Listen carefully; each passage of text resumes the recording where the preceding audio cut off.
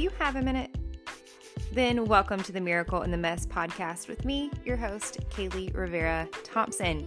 This is the podcast serving up biblical thoughts and on-the-go devotionals in just 5 minutes or less. Yes, short breaks with God can lead to big breakthroughs. There are miracles in the mess if we'll just take this short moment to look for them. Are you ready? Let's dive in.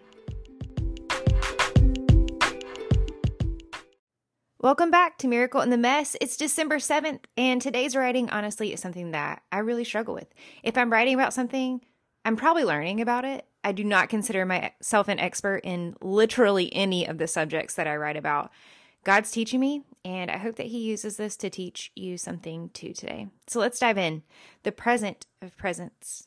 And surely I am with you always to the very end of the age. Matthew 28:20. I'm clinging to this quote from Ann Voskamp this holiday season that says, I'm most prepared for Christmas when I'm done trying to make my performance into the gift instead of reveling in His presence as the gift.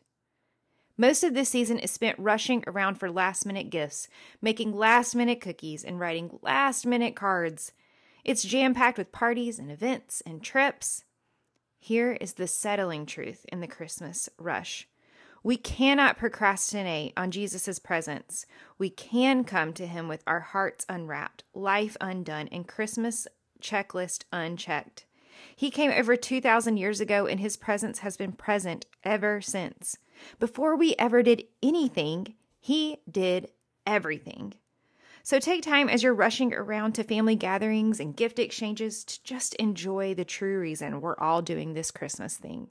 Jesus, God, with us. What Christmas gathering or tradition are you most looking forward to in the days to come? Advent idea. Rest instead of rush.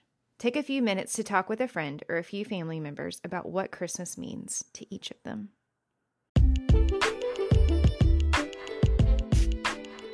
And that's it for today's Miracle in the Mess podcast. I can't wait to keep walking with you intentionally through this Advent season. I'll see you tomorrow. December, here we come.